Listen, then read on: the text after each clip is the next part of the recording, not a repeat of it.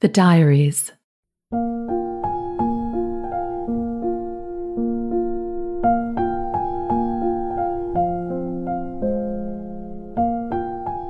August 10th, 2020. Fire, sacred fire. It is a glorious summer morning, and the sun is filtering through the blinds and painting bright golden stripes on the white bed linens. Chloe, my cat, is equally delighted, stretched out and sunbathing on my reading chair. I open all the windows to take in the warm, nurturing breeze, the bird song, and the brightness. The light immediately lifts the mist of my deep sleep and my disturbing dream. Have you ever had a dream about someone whom you think you are resolved with, completely unaware of any upset, and then you have a dream in which you are in conflict, deeply angry and resentful towards this person? Well, I had such a dream last night about someone close to me. It's not the first time either. In fact, I've had the same dream with the same feelings and a different backdrop several times over the years. And so I realize there is something in my subconscious mind that is yet unresolved. My beloved teachers, Drs. Ron and Mary Halnick, used to say that sometimes unresolved issues are like icebergs, and what you see at the top is, well, only the tip of it, and you may have to chip away at it and go deeper to one day dissolve it completely. When the upset arises, you must hold the feelings in the light of your loving presence, bathe the upset in love and compassion, and eventually that divine golden energy will soften and melt it all away. Another mentor of mine, Dr. Alberto Villoldo, says that genuine forgiveness cannot happen at the mental level. The old Neanderthal brain where anger originates and resides can only be truly transformed through meditative spiritual ceremony. You must experience a rite of passage to deeply and completely forgive.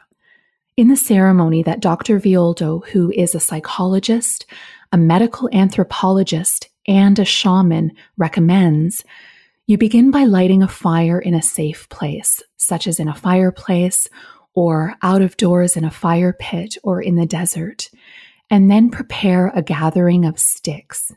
Each stick represents a person or an experience you wish to forgive and release. So you hold this person or situation in your awareness, and then when you're ready, you place the stick into the fire and watch it burn, smoke, and transmute into the nothingness from where it came. And then, and this is the critical part, you must express your gratitude to this person or experience for the learning, growth, and expansion you gained from this. You can also perform the ceremony inside your home using a candle, matchsticks, and a bowl of sand or water to extinguish the burning match. There is something so powerful, primordial, transformative, and sacred about fire and candle flame. So this afternoon, I intend to carry out this sacred forgiveness ritual myself. I will include everyone and everything I can possibly imagine I may still need to forgive, including or especially myself. There's always more of that, isn't there? I'm also going to head out for a long bike ride along the waterfront in the summer sunshine.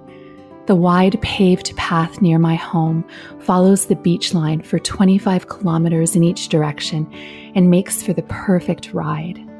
Being on my bike always makes me feel like I am 13 years old, just as happy and carefree as a child.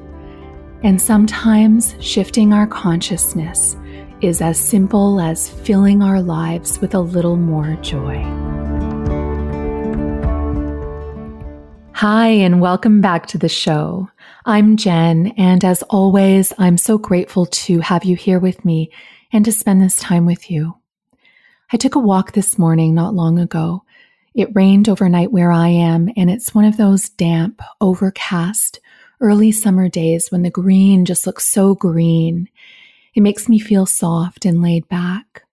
There's a pretty little church near my house with a cemetery that encircles it, and it's one of my favorite places to walk.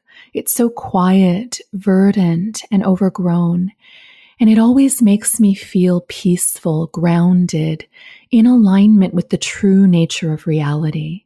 And it's not a negative or a dark thing that I'm talking about, but quite the opposite. To be reminded of the power of stillness and the fleeting preciousness of life. I just wanted to share that with you. And it's not far off from the subject that we're going to explore today. That is the profound and often elusive matter of forgiveness. Even since I wrote that diary entry about a year ago, my own view of forgiveness has been totally upended. I always knew it was about going deeper than the conscious mind. Just thinking about forgiveness doesn't cut it, in my opinion. And I knew that the onus was on me. But in the past year, I have discovered a life-changing way of forgiveness through a book by a man named Olivier Clerc. I actually had the rare and extraordinary opportunity of interviewing him for this episode. And if his book changed me, our conversation affected and changed me even more. I'll be sharing it with you a little later, but first let's do some exploring. What is forgiveness? Well, as Olivier describes it in our interview, it is a healing of the wounds of the heart. We all have them, right? And for some reason, they seem trickier to get at and heal than the wounds even of the body. Why is that? And how do we truly forgive and heal those inner wounds? Well, that's the question that I intend to do my best to answer for you through this episode. One of the things that I know is that before we can heal the wounds of the heart, though, we need to acknowledge, move through, and release the painful emotions associated with whatever hurt we've experienced. First of all, emotions are the physical manifestation of thought, and all of the emotions in the landscape of human feeling are acceptable and natural, but we can agree that some are more nurturing and life-supportive than others. So the sooner we can recognize and give expression to the more painful, even debilitating emotions like anger, resentment, frustration, guilt, shame, and so on, the sooner we can move them out of our bodies so they don't get stuck there. And the first step in that process is, of course, to be still and present enough to hear and get in touch with what we're feeling. We need to consciously carve out space for that, as we've talked about before. And then, two of the best ways I know how to give release to the energy of emotions are 1, rhythmic breath work, and 2, movement. So walking, running, yoga, swimming, boxing, hiking, whatever. And if it's in nature, all the better. And that's why regular exercise is not only good for our bodies, but for our minds as well. It cleanses our energy and filters out the toxic chemical byproducts of emotions like anger. So you know how to do that part, the movement. And I always say choose movement that brings you joy, whatever that is for you.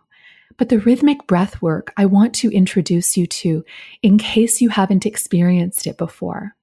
In the ancient healing and spiritual traditions, breath work has been used for thousands of years as a way to connect with the spirit and to heal the body. Just now in human history is science giving quantitative expression to what the ancients have known intuitively all along. And the science shows us that deep rhythmic breath work initiates the relaxation response. It slows brain waves and activates the subconscious mind, reduces stress, lowers blood pressure and heart rate, increases immunity, reduces cellular inflammation, prompts the release of serotonin and dopamine, the feel-good chemicals. It increases focus and mental clarity, and I could go on and on. In fact, just 3 minutes of rhythmic breath work is equivalent to plunging in an ice bath like Wim Hof or spending 30 minutes in an infrared sauna. I'm going to guide you through a short demonstration of what it looks like. So follow me. Breathe in, 2, 3. Breathe out, 2, 3, 4, 5, 6. Breathe in, 2, 3. Breathe out, 2, 3, 4, 5, 6. Breathe in, 2, 3. Breathe out, 2, 3, 4, 5, 6. Breathe in, 2, 3. Breathe out, 2, 3, 4, 5, 6. Now breathe in, 2, 3, and hold your breath in. Imagine your body filling up with powerful life energy until every cell is glowing with this healing white light. Now release all your air and imagine releasing everything and anything no longer serving you. Stress, toxins, old ways. Now again, breathe in, 2, 3. Breathe out, 2, 3, 4, 5, 6, and hold your breath out. Listen to my words. You are healed. You are healthy. You are strong. You are powerful. You are free. Now breathe in and begin to breathe naturally again. And even that very short experience of rhythmic breath work should feel like a little bit of a central nervous system reset for you. And you can do that for just a few minutes anytime to cleanse difficult emotions. And as a daily practice, I often do it just before my morning meditation or when I'm on a walk for a few minutes. I also want to highlight for you the importance of self-forgiveness as a cornerstone for all other forgiveness. In his book, Olivier says, and I quote, "Like the keystone of an arch, which holds it up and strengthens it, self-forgiveness supports and strengthens the structure of our daily life. It is the keystone supporting the whole architecture of the gift of forgiveness." So we can be clear and honest with ourselves and others when we make mistakes and be conscious about cultivating our highest selves and most loving qualities. That awareness and intention is different than being hard on ourselves.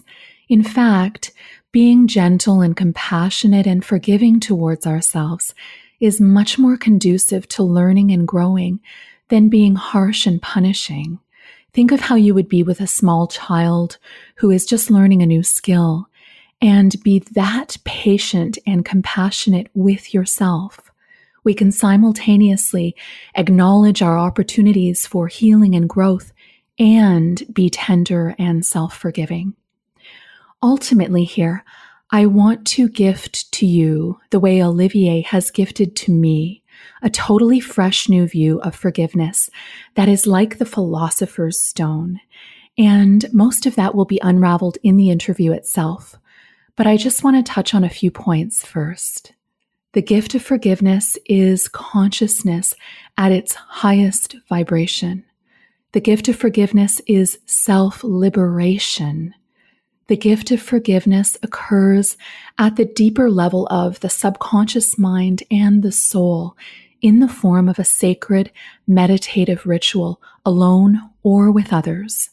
The gift of forgiveness goes beyond the personal to the universal.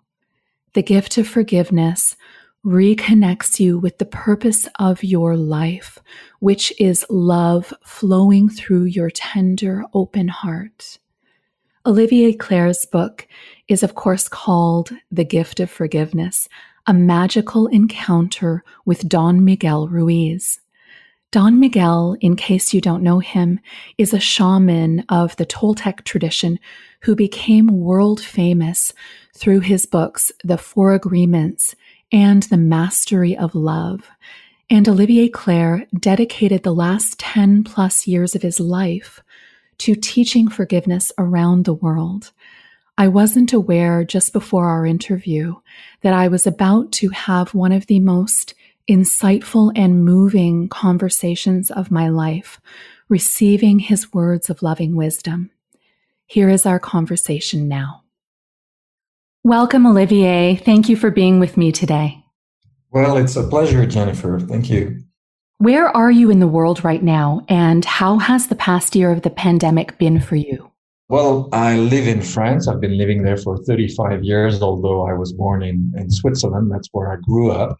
Well, it's been an amazing year in many respects. First of all, because of the pandemic, of course, as for everyone. But I'll be turning 60 in just 3 months. And it's been a major transition year for me as well. So that life is not going to be the same afterwards. It's a major shift in my professional life. So in one way, not having been able to do any workshops, lectures, anything for a year, I used it as a great opportunity to move on to something new. And may I ask you what you're moving on to? Well, I've dedicated 10 years of my life to forgiveness, which is the topic we're going to be dealing with today. I just finished a new book, which is going to deal more with spirituality as I see it, as something very easy to live in everyday life. It's not something that you have to go to the Himalayas or somewhere far to live. Anything you do, anything you touch, your eyes, your hands, any eating, breathing, anything can be used as a support for spiritual life. And that's something I really want to share, because more and more people are willing to live a spiritual life. But sometimes the thing it has to be very complicated, whereas it can be something quite easy, quite simple. Yeah, having a presence and gratitude around the simple moments, I find is powerful. Exactly. And I would add awareness, consciousness, being aware of what we do, not sleepwalking. Yes, absolutely. I love that. Can you tell our listeners the story of how Don Miguel Ruiz gave you the gift of forgiveness and what you have since done with this gift? Yes, that was an amazing experience. You know, I'm a writer, but I'm also a translator. I've written over 20 books myself, but translated over 100 from people like Don Miguel, but also Byron Katie, Marianne Williamson, well, so many others, Stan Groff, Greg Braden, and so on. And very often I like to meet the people behind the books that I translate, because a book is something, but a human being is a living book. There's a lot that you understand, that you see, that you read when you're meeting the person. So ever since I was 22, I've spent time going and meeting the people that really had impacted me with their books. I did that with Marshall Rosenberg, Nonviolent Communication. I did that with Robert Monroe, Out of Body Experiences. So when I was lucky to find the 4 agreements, to translate and publish them in French, I wanted to meet the man behind that amazing book. And I was lucky because back there in 1998, Don Miguel was not yet world famous. And when in 1999 I went to Teotihuacan in Mexico to meet him, we were just a small group coming from mostly France and Switzerland. There was about 20 of us. So really a small group. We had a intimacy and an intimate connection with Don Miguel and also Maud Séjournant, who organized the trip for us. And my idea was to meet the man behind the 4 agreements. And also I had this intention, I thought it was time for me for something to change.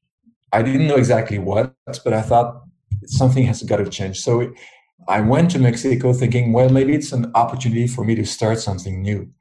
But forgiveness was not part of the program. It appeared nowhere. So I had no idea, no expectation that something along those lines could happen to me. On the second day of our trip, we were there for 2 weeks, something quite unusual happened. First of all, Miguel asked me to come up to him. We were all seated in a lounge at our hotel. And I wonder why me? Okay, so I get up and he has this little gift wrapped in paper to give to me. And so I open the gift and there is a little crystal jaguar. And I have translated 2 books by Miguel, the 4 Agreements plus the Mastery of Love. So I should know a little bit about what a jaguar means In the Toltec tradition, it's the symbol of the apprenticeship. But the thing is, this trip started on the 12th of September 1999, just on my 38th birthday. So when Don Miguel asked me, do you know why I'm making this gift to you? I say, yeah, of course, because I had my birthday 2 days ago. Very clever answer, of course. And Miguel says, no, that's not it. He says, I'm taking you as my apprentice. And when he says that, it's very puzzling for me because I did not come to start an apprenticeship. I have a spiritual life of my own for the 15 past years. And so I'm very puzzled. Can I accept his offer? Because I'm very honored by that offer, but I don't know whether it's compatible, whether I can accept. And I'm all in this mess, wondering, yes, no, what do I do? And then suddenly, out of nowhere, Don Miguel says to me, now I want you to kneel in front of this participant on your left, the first woman closest to me, and I want you to ask forgiveness from her. Now, when I tell that story, I say to people, imagine yourself in my position. You've come to Mexico, the weather is just gorgeous, the people are nice, having a great time. Here you have Don Miguel Ruiz just close to you, and then without any explanations, he tells me, please kneel down in front of that lady and ask forgiveness from her. So what do you think happens? I start asking myself 100 questions. I'm making a lot of assumptions. What did I do to this woman? Do I have a karma with her? Did I do something bad in a past life? Or did I have bad thoughts towards her? My mind is going crazy. But I've learned something in my life is that sometimes you can't understand. You need to do things. You need to live things. And when you're living them, maybe you'll understand. So I don't understand at all why he's asking me that. But I do what he says. I do kneel in front of that woman. I look at her in her eyes and I say, please forgive me. Because, and I try to find a reason.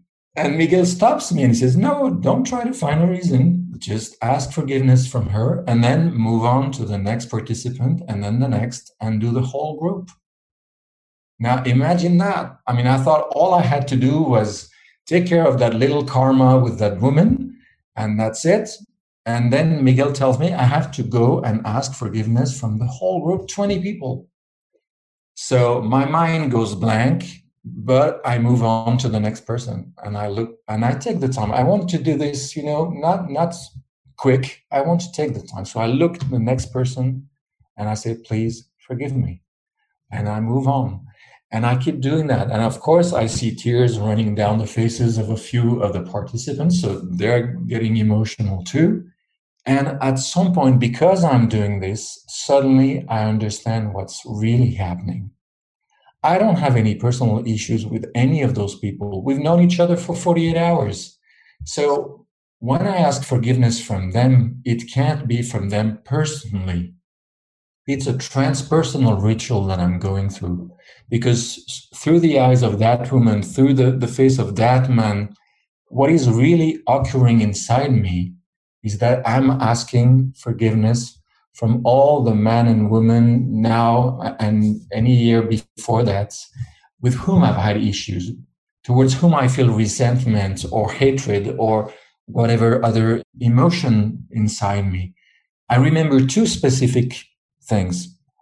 At some point, I'm in front of a woman, and when I look at her and I say, please forgive me, suddenly it's not her face that I see, but the face of my mother. It's like through that woman, I'm actually asking forgiveness from my mother, who's 6,000 miles away from me. And now that's an amazing experience. And a lot of people have experienced that in the circles of forgiveness I've created since. And then the same thing, 3-4 participants later, there's this man there. And then when I look at him, suddenly it's no longer his face, but the face of a former colleague. And I had a lot of issues with that colleague. And then through that man, I can just ask forgiveness and finally release something that I'd been carrying for so many years. I suppose you notice that you're bringing tears to my eyes right now. That's why I'm making a pause, because I realize this is touching you. Yeah. I'm feeling what you may have been feeling. And I suppose speaking to you right now is giving me a transpersonal experience as well. Okay. Extraordinary. Yeah. Please go on. Yeah. And because of those two instances, suddenly I realize, I understand what's going on. I'm being offered a sample of humanity. These 20 men and women, and some of them come from very different countries, and they represent a sample of humanity. Through them, I can ask forgiveness from every single human being on this planet that I've had issues with. Whether I was the victim or the other person, that doesn't matter. Mm-hmm. All I feel is that there's this huge letting go inside. There's something in me that says, I no longer want to carry this hatred, this resentment, this fear, this anger. I want to be free of loving. So the remaining half of the circle, the rest of the people I need to ask forgiveness from, I'm already living a sort of a peak experience. I'm high inside. And that's just the first step of the process. Of course, I'm discovering that. I don't know how many steps, I know nothing. But when I'm finished, Miguel asks me to stand up and to come close to him. And then second step, he has this strange request. We don't do it like this in circles of forgiveness today, but I'll explain how it was done with me. Suddenly he says, I want you to ask forgiveness from the devil. Quite surprising, isn't it? He says to me, ask forgiveness because you've been using the devil. You've been using the dark side of the Force for those who like Star Wars. You've been using that as an excuse to keep your heart shut. That's an amazing request. And I understand what he really means. What he's asking me is to ask forgiveness from what I would call our scapegoats. We make these people or those people responsible of why there are problems in the world. We're good people, we're wonderful, but the others are not the right one. The others, it's because of them that the world is not going that good. And so we use others, we use the people who do wrong on this planet as an excuse to keep our hearts shut, to breed negative feelings and emotions. So in asking me to ask forgiveness from my scapegoats, Miguel is actually giving me back my freedom, giving me back my power. I'm the only one who decides what kind of feelings and emotion I want inside my heart. It's not the people out there. Of course, there are people doing evil.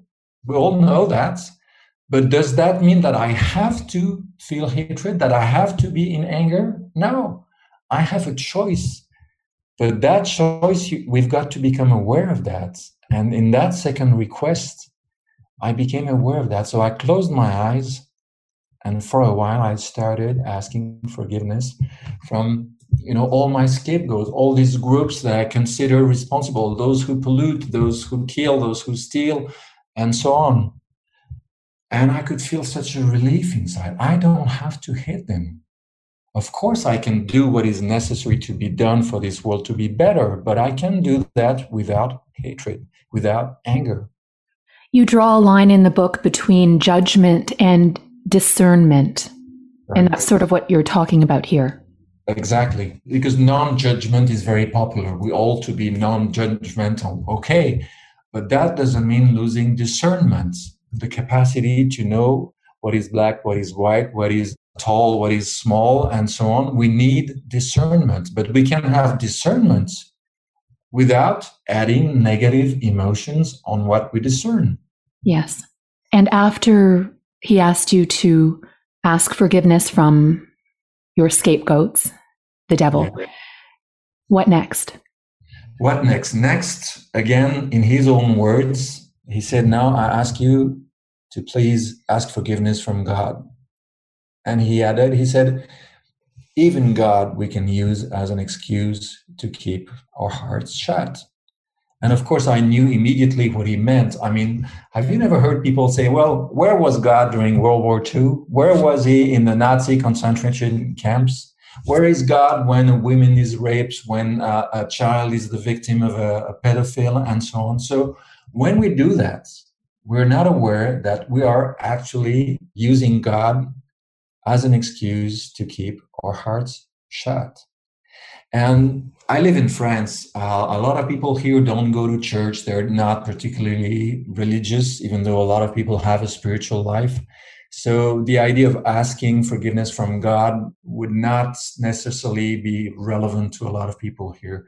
So in sharing this ritual over the past 10 years, it was important for me to find a way that it could be done by anyone. So what we do in this third step is to ask forgiveness from what is bigger than ourselves. It can be life, it can be nature, it can be God, it can be whatever anyone wants. But I want this ritual that is so beautiful and so powerful to be compatible with anyone's beliefs, philosophy, or spirituality. Right. And it's an amazing step, this third step, because we realize that when something bad happens to us, who are we mad at? Are we mad at life? Are we mad at karma? Are we mad at God? Who is responsible of what's happening to us, towards whom we can direct our anger? And in this third step, there is a huge release. Sometimes I say to people, just try doing that third step, asking forgiveness from life. Because, we're alive. Life is flowing through us. But sometimes we're mad at life. Sometimes we think life is unfair, life is unjust. How can we, little humans on this tiny planet lost in the universe, have a judgment against life itself? And what happens when we reconcile with life? When we feel that we can be held by life like a mother holding a child? So there's a huge part of the process in this third step, in asking forgiveness from what is bigger, greater than us. And the fourth was, he said to me, now please ask forgiveness from yourself.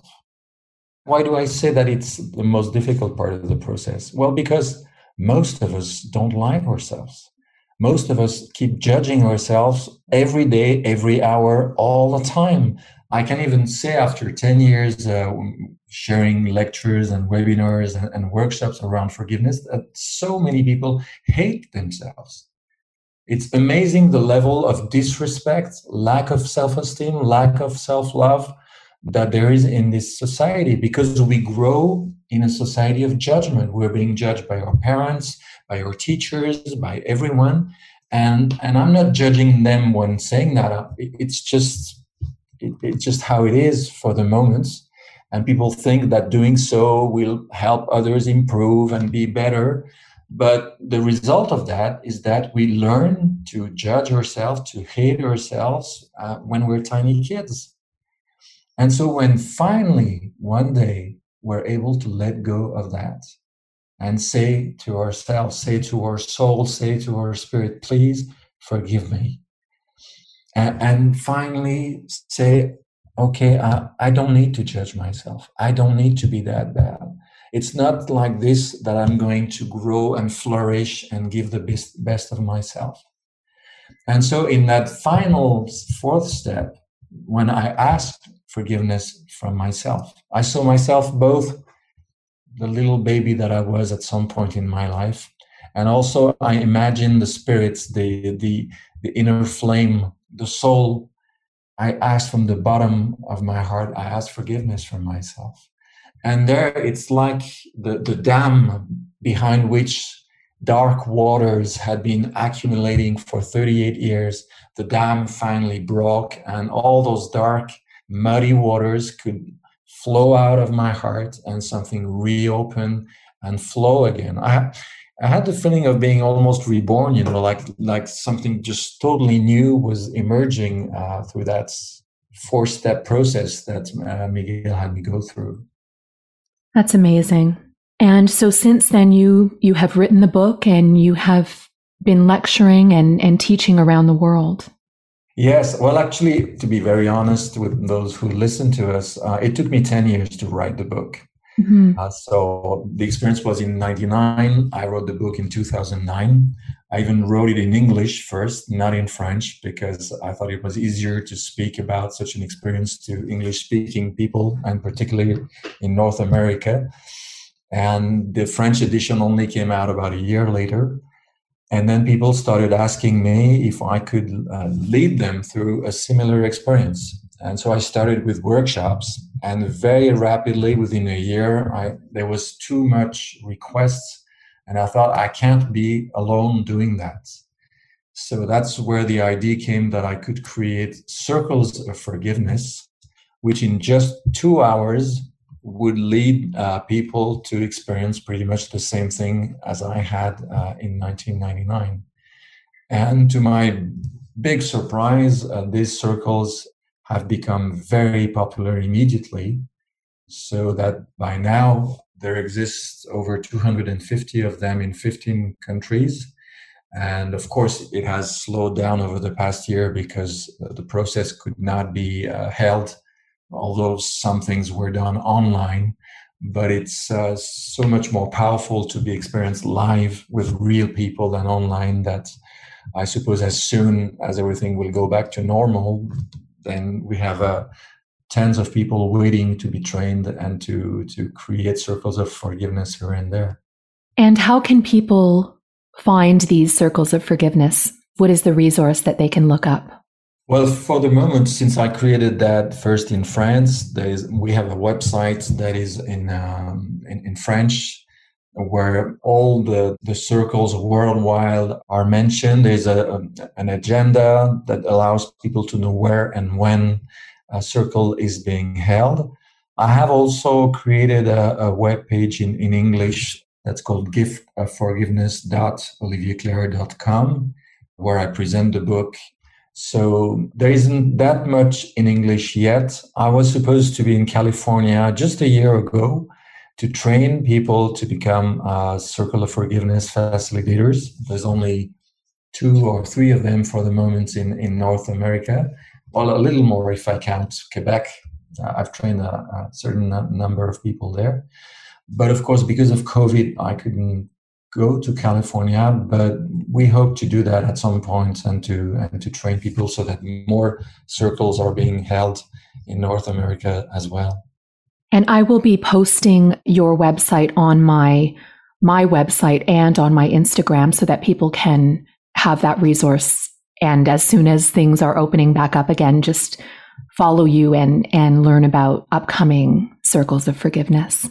Now, as you've been describing, Olivier, through your experience with Don Miguel, clearly the gift of forgiveness turns our common understanding of how forgiveness works on its head, because rather than looking to another person to apologize to you, you are taking responsibility and asking for forgiveness. Can you explain how and why this approach to forgiveness works? I find it to be truly elevated, higher consciousness and life-changing in terms of a new way to think about forgiveness. Yes, it is very counterintuitive. What is normal for us is to think somebody has done something wrong to me. That person should apologize, should ask for forgiveness, and maybe, if I feel like it, I will grant my forgiveness. Okay? That's pretty much the way we think things are supposed to happen. But the truth is that position puts us in a state of a victim. We're powerless. Until that person that has done wrong to me finally accepts to apologize, finally shows up and says, I'm sorry, and how can I make amends? We can't do anything. We are powerless. We are victims. We just have to wait. Now, if the person that has done something bad to us has died, does that mean that it's over? We have no chance of ever finding peace. I don't believe that. I think, honestly, we have so much more power than what we believe. And the amazing thing with the gift of forgiveness, as I have called this experience with Don Miguel, is that it allows us to recover the real power that we have to heal our wounds. The simplest definition that I have found for forgiveness is healing the wounds of the heart. Now, if we have a physical wound, we all know how to take care of it. If it's a small wound, we'll do what is necessary at home. If we broke a leg or had a car accident, we have hospitals and doctors and so on to help us. So we know what to do. But with the wounds of the heart, we have this strange belief that it's only the person who did wrong to us that has the power to heal us. That is absolutely wrong. We have the power to heal. We don't have to wait for somebody else to heal us. Now, of course, if that person becomes aware of what he or she has done, if that person apologizes, that is perfect, that is wonderful. We all agree on that. But we all know that sometimes it won't happen for all sorts of reasons. And we want to be able to heal even if that does not happen. Now, why should I ask for forgiveness? Because when I'm doing so, I'm opening a door that I didn't even know existed before. Before that, I'm like in a prison. I'm in the prison of my hatred, of my resentment, of my anger, and I don't know any way out. And I think somebody has to come and open the door. But actually, I am the one who has the key of that door. And when I say, please forgive me, when I say that to the people around me, like we do in a circle of forgiveness, when I send that request to the scapegoats that I have, the people that I judge, something frees, something opens up inside. Now, of course, I'm not saying to people, knock at the door of somebody who did really bad things to you and go ask forgiveness from them. That's not how it is done. It is not done either as an inner meditation, an inner process. And that's the reason I wrote the book. It allows readers to do that process all alone by themselves at home, or it is to be done in a circle of forgiveness with somebody who's been trained to lead such a ritual. The idea being that we need that healing inside, but then what we'll decide to do or not outside with other people is another step, is another process. But when I say, please forgive me, I'm always amazed because I've led hundreds of circles of forgiveness, some with just 10 or 20 people, some with up to 200 people. So thousands of people have gone through the process with me or other people. And I'm always amazed when we start the final ritual to see how in a matter of 20 to 30 seconds, just looking at another human being in their eyes and just saying, please forgive me.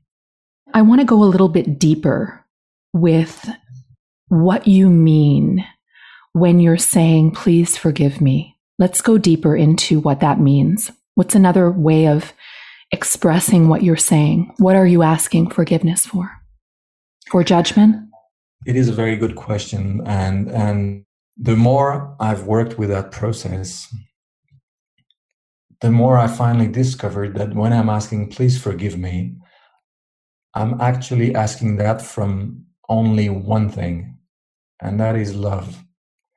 Because when something bad happens to me and when I close my heart because I've been hurt, because I've been wounded, I cut myself off from love. So love is not flowing through me anymore. So I'm the first person to pay for that.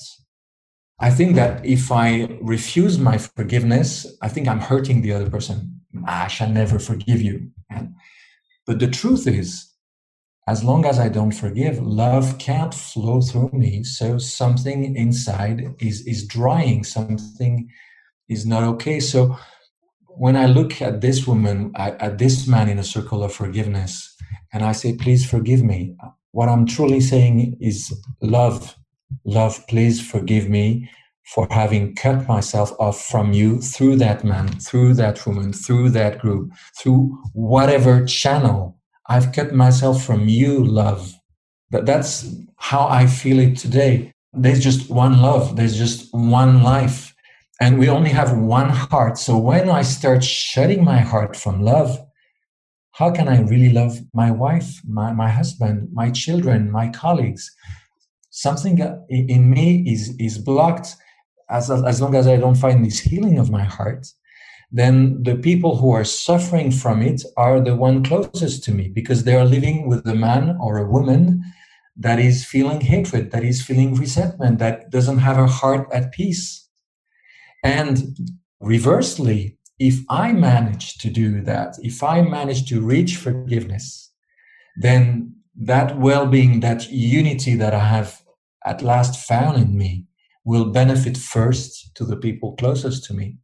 Honestly, to me, when I say, please forgive me, of course, there's 4 steps, as I described: asking forgiveness from others, from the scapegoats, from God, from oneself. But it's just 4 different channels to ask forgiveness from one single thing.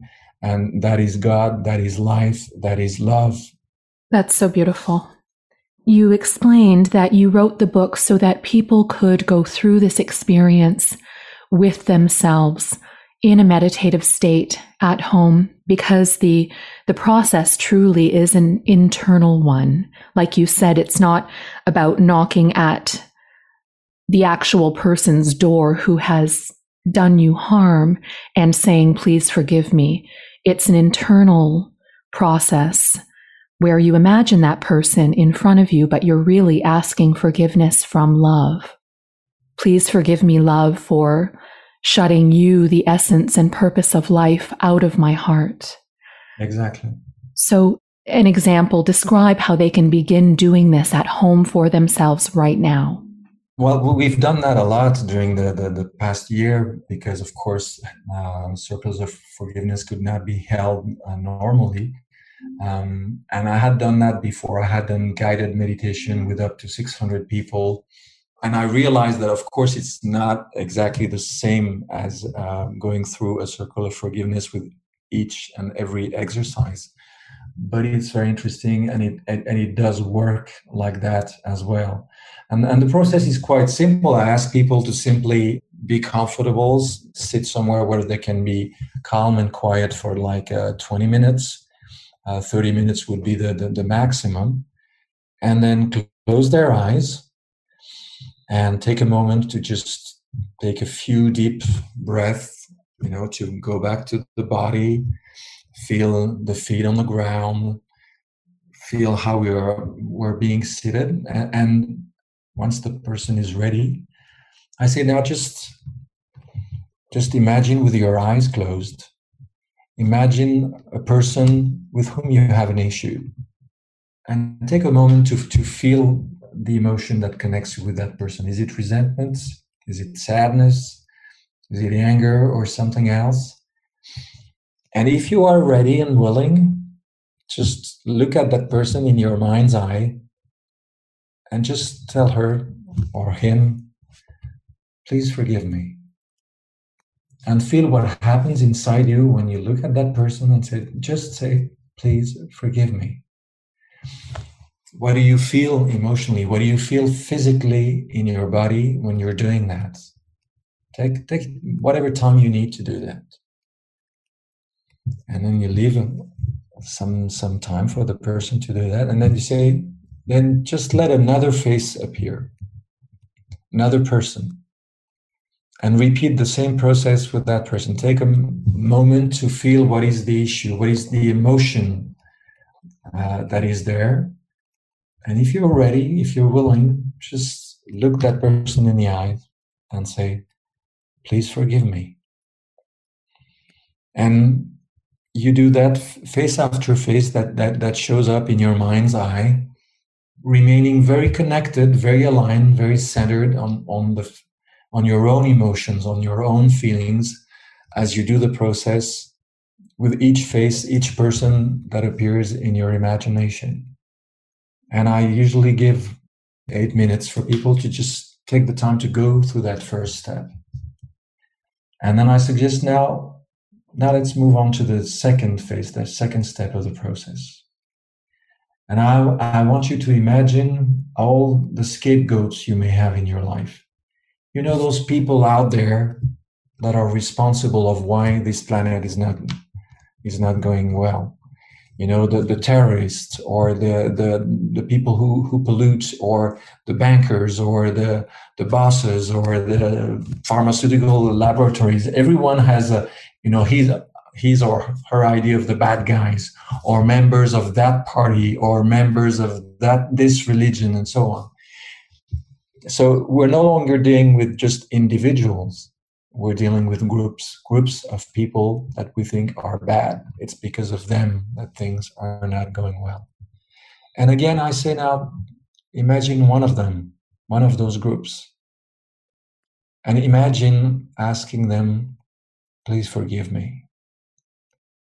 Please forgive me for using what you do, what you say, as a reason to keep my own heart shut. Please forgive me for that. You're not asking forgiveness for what they do. What they do belongs to them. They're responsible of their acts. But what do you do with what they do? That's the question, And of course, people do bad things, but I can remain loving. I can keep my own discernments. I don't have to hate. I don't have to be angry to do something useful for others. So in that second step, we take the time to identify what are our scapegoats, and then to release that by saying, please forgive me. If I may give one example. Please. I've been living in France for 35 years. And one day, when I was doing the process, as I often do before going to sleep, so that I can go to sleep without taking the negative emotion in the day in my sleep, I realized when I reached that second step that I was scapegoating France, because I was born in Switzerland, and France is not like Switzerland. So the Frenchmen, they're like this, and they don't do this right. And I realized, my God, I've been living there for 20 years. How can I still scapegoat France? So I really took the time to identify that and to please ask forgiveness from France and from the French people and from the French culture, because that was ridiculous, And so sometimes we look at things that are very far and complicated, but sometimes we can judge people, people that are not spiritual. Don't we judge people because they are not spiritual enough? Isn't that some sort of a cosmic joke? So the second step is really a time to identify all those scapegoats and say, just please forgive me. Please. That's not the kind of feelings I want to have towards you. That's not the kind of emotion I want to hold in my heart. I want to have a loving heart. I can be strong. I can have discernment. I can be wise. I can do what is necessary to be done so we live in a better world. But I don't need to do that with anger. My models are Gandhi or Mandela or Martin Luther King. These guys did what they did, or you can add Amma or Mother Teresa or other feminine examples. They did what they did with love, not with anger. Yes. So that's the second step. And then we move on to the third. And again, I say to people, what for you is bigger than you? Is it God? Is it life? Is it nature? And take a moment to please ask forgiveness from that bigger dimension. Become aware that sometimes you've made that responsible of evil, responsible of your own unhappiness, of the things that are not going right in your own life, It's because, life is unfair, or because God is unjust, or because karma is against me. What happens if now you please ask forgiveness from that higher dimension, from what is most sacred, most beautiful? What if you reconcile with the world as it is? What if you finally find yourself held by life, held by the divine, held with love, and not in conflict, not in tension? So take the time to please ask forgiveness from that higher dimension. And again, leaving enough time for people to really live and experience and feel what that feels like. And then when they're ready, when it's time, you say, okay, now, fourth and final step. Please ask forgiveness from yourself. Take a time to imagine the little boy, the little girl you were maybe decades ago, and ask forgiveness from that child. Imagine the spark, the divine spark of your soul and spirits, the eternal being, the divine dimension of yourself, and ask forgiveness from that dimension of yourself for all the time where you've just shut yourself, from the essence of yourself. So now it's time to unite yourself. It's time to recover unity, to be at last one, to reconcile with yourself, and leaving enough time for each person to experience that insight, to experience that reuniting inside. And then in the book, you also describe, so those are the 4 central steps of forgiveness. And then you also add gratitude to the end of this practice. Can you talk about the link between true forgiveness and gratitude, and how that final step works in the process? Yes, thank you for reminding me of that. In French, what I say, if I translate that in English, I say that forgiveness is the healing of the heart, and gratitude is the singing, the song of the heart. A heart that is healed is the heart that sings, a heart that praises, a heart that cannot stop from saying thank you to be alive, thank you to be able to love, thank you for all the beauty in this world. I think as soon as the heart is healed, gratitude is just the first thing that flows out of a heart. A heart that cannot say thank you is a heart that is wounded. So as soon as the healing is there, something can again sing inside of us. And gratitude to me is really a basic, a founding virtue. I cannot imagine a spirituality that doesn't have gratitude as its basis, as its foundation, because gratitude is what allows us to become aware that everything is given to us. Life is given to us. Love is given to us. Beauty, the air that we breathe, the language that we speak, the culture that we live in. I mean, we have so many hundreds or thousands of reasons just to be thankful. And as soon as the heart starts to dwell in gratitude, then you don't even need to do positive thinking, because if your heart is singing, your thoughts will be positive, And if your heart is singing, then your health will improve. In the US, you have this great man, Dr. Fred Luskin, who has this Stanford Forgiveness Project at the University of Stanford. Well, Fred has shown in his studies that people who do not forgive, and by saying that, I'm not judging anyone, it's difficult for all of us, but people who cannot forgive are making themselves literally sick. Stomach pains, joints, cancers, tumors, all sorts of illnesses are the result of holding a grudge. Do I forgive or do I hold a grudge? When we're not forgiving, we're not punishing anyone else. We're just making ourselves sick. And reversely, gratitude, forgiveness heals us. There are a lot of wonderful mantras coming from India, Om Namah Shivaya and so on, but there's not a single mantra in the world that is as powerful as just thank you. Repeating thank you all day long will heal about just any illness we have, because it opens up, it lets the flow of life and the flow of love go through us unhindered. I'm in such alignment with everything that you're sharing. It's so powerful. I just noticed the way you articulated the word forgive.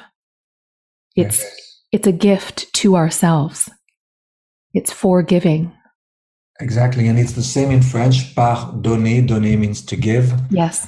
In German, Vergebung is so I always like to see where words come from and forgive. When I called my book The Gift of Forgiveness, it was a way to highlight this the origin of the word. And what I know to be true is that sometimes the things that seem unwelcome carry the greatest blessings of all, or seem unfamiliar, like when you came to the experience of the gift of forgiveness in the circle with Don Miguel, and you simply surrendered, opened your heart to what you couldn't imagine yet. Mm-hmm.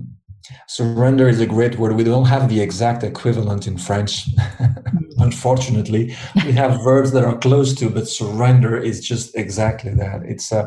It's really becoming aware that there is something that is so bigger than we are, and if we manage to just open up to that, it can heal and transform anything. Over the past 10 years, I've met the most amazing people in my life because I've organized for 4 years in a row the Days of Forgiveness in France with 20 international speakers. Then for the past 2 years, we've held International Forgiveness Day. So I've had the opportunity to meet people that went through the most amazing experiences in their life. Some things I would not wish to anyone, losing a child or being first with somebody that has been murdered or rape or other things. But I've seen people who managed to overcome that. And when I see how they transform that and what their life has turned into, then what I see behind this word forgiveness is another great word. It's hope. And we need to give hope to people, hope that you won't have to spend the rest of your life in sadness, in tears, in anger, in resentment. You can be reborn. You can have a new life. You can have things that at some point seem lost forever, but they're not. And I think we need to give that hope to people because a lot of people go through really terrible sufferings and issues. And we need to spread the message that there is a way to healing. There is a way to recovery. The work that you do is so meaningful and important, Olivier, and I want to thank you so much for being here with me today and for sharing all of your beautiful wisdom. Well, thank you, and when those thanks, I'm letting them go through me and sharing them with Don Miguel because it's his sharing that experience with me 22 years ago that allowed me then to, in my turn, do something with that experience and share it with thousands of others. As Olivier says, forgiveness is the healing of the heart, a reopening to the preciousness of life, the very essence of which is love. And gratitude is the song of the heart. I love that. Well, here is another song for you. This is All the Time by Forrest May.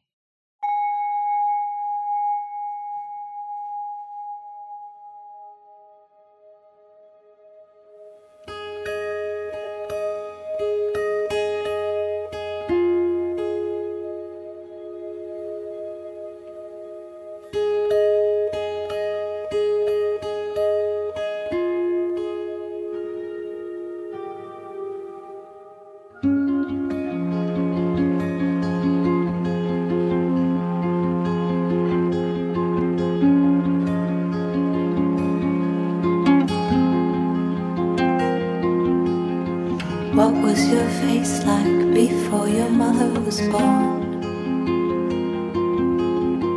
What was your face like before your mother was born?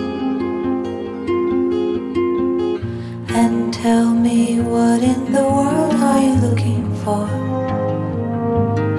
Is it blindness or courage that makes you believe you aren't keeping score?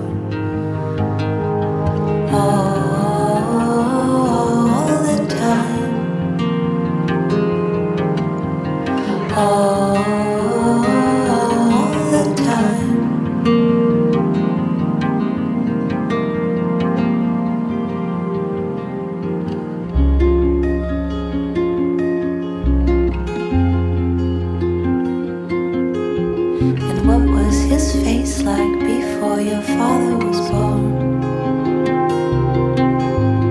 What was his face like before your father was born? And tell me, what in the world are you looking for?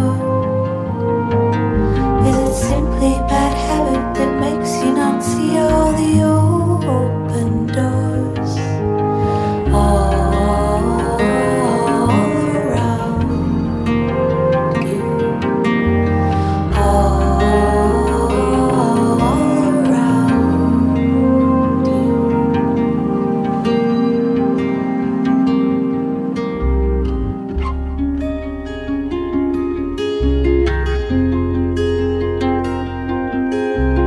What was her face like before your mother was born? What was her face like before your mother was born? And your sister and your brother and the ones who are yet discovered, all the ones you thought were useless,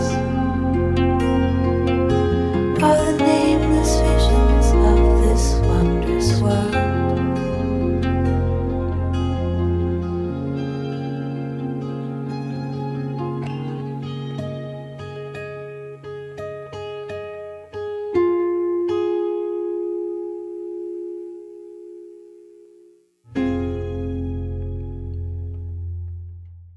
I have created a self-forgiveness meditation for you.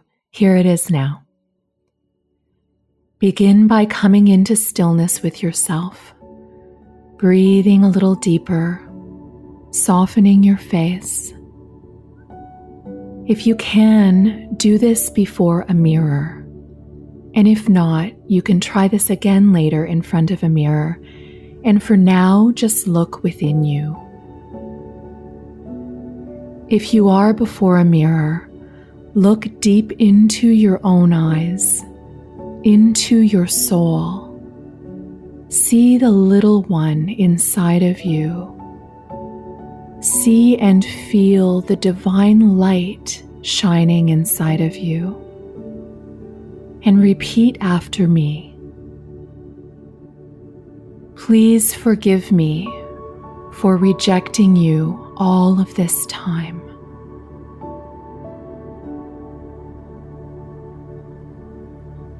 Please forgive me for overlooking your beauty.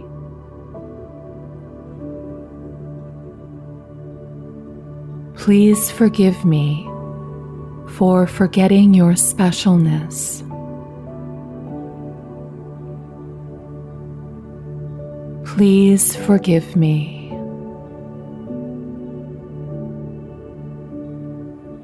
And now feel my energy of love and deep compassion surrounding you. And take my words into your heart. I hear you. I see you. You are goodness. You are beauty. You are specialness. You are love, and you are loved.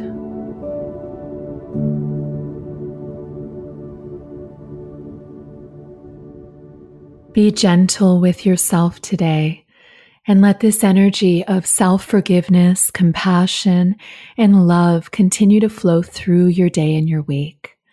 I am so grateful to you, as always, for sharing this sacred time with me. I truly hope I'm able to bring a little more love and light into your life. Next week on the show, we'll explore the power of presence and how to cultivate it. In the meantime, you can connect with me on Instagram @Diaries Podcast for upcoming show info and daily messages of inspiration and love. The website is diariespodcast.com, where I share references from the show and resources for meditation. And check out the playlist I've created for you on Spotify with music from the show as well as some of my other soulful favorites. It's under the Diaries podcast, and my name, Jenn, as the publisher. I can't wait to be back here with you again next week. Until then, much love.